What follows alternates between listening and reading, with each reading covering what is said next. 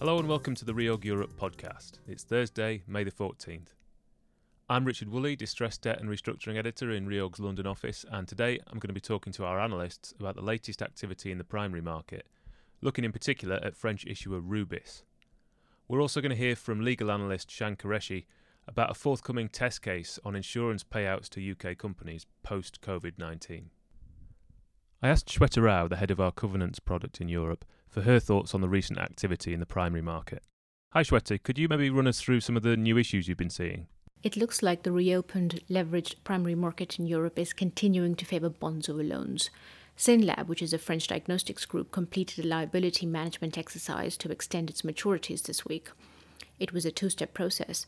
First, it offered to extend an existing loan and exchange its 2022 FRNs into a new term loan. Then it launched 400 million of floating rate bonds to part refinance its existing bonds. Most term loan lenders exchanged into the new 2024 TLB, but just under 10% of bondholders exchanged into the loans. On the FRN side, the initial 400 million issue size more than doubled to 850 million euros, allowing Synlab to take out its FRNs in full. The covenants in the new Synlab FRNs are weaker across the board than those in the notes being refinanced. A debut issuer, Rubis Terminal, also came to market this week with 410 million euros of senior secured notes due 2025. The French storage company wants to repay the bridge loan it used to pay for the acquisition of some of its subsidiaries and fund an intercompany loan. Its covenants include the ability to make dividend payments from the proceeds of the sale of its Turkish subsidiary Rubis Terminal Petrol, so long as its consolidated net leverage ratio stays below 5.5. Okay, and are you seeing any wider trends emerge yet? So far, the crisis has resulted in the tightening of tenors in new high-yield issues to 5 years, other than Stada, which priced an add-on to its new 2024s last week. Most of the new issues we've seen were also upsized during their roadshows. The crisis has not resulted in tightening of covenants in European high-yield issues. So it's worth bearing this in mind as primary bond market supply is expected to pick up this month. I picked up the topic of Rubis again with financial analyst Ben Kavachka and asked him for a bit more of a detailed breakdown of the credit. So Rubis is a very interesting credit given the current environment globally, but in particular with a steep contango curve in the oil market as well. Just for reference, contango is a situation where spot price is lower than forward price, therefore making it attractive to purchase a commodity on the spot market and store it.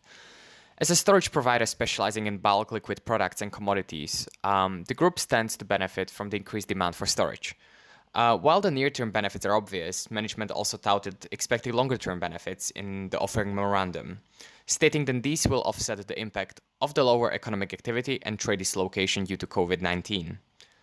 Pro forma leverage of the group is relatively high at 5.5x, but this is in the context of EV/EBITDA multiple paid of 10.8x and peer valuations north of that. Furthermore, the business benefits from good revenue visibility and relationships underpinning this, high barriers to entry, and is reasonably diversified with regards to its assets. While there is enough cash generation on a sustenance basis, the group has been utilizing cash generated internally for growth over the past few years, and the increased interest burden is going to limit this quite significantly going forward. So that's going to be interesting, monitoring this and monitoring how EBITDA and revenue grow on a forward basis. Could you elaborate a bit on the capital structure? Sure. So the capital structure is relatively straightforward. There's a super senior 75 million euro RCF, then 60.7 million pro forma euro ABN AMRO credit facility agreement with a first lien against one of Rubis' assets. And then we have 42 million euros of structurally senior OpCo debt. Then just below there is 410 million of senior secured notes that are just being issued, and residual loans of 4.3 million at the bottom. Okay, so that's one to keep an eye on. While I've got you, I just wanted to ask a little bit about coronavirus-adjusted EBITDA. We saw an instance of that in the market this week. Have you had a chance to look at it? I mean, sure. In a quick summary, Schenck Process reported EBITDA C of 18.3 million, adjusted for 5.4 million of coronavirus impact. And the impacts from COVID-19 were based on missing contribution margin, cost absorption, partly compensated by direct financial state support of around 100,000 euros.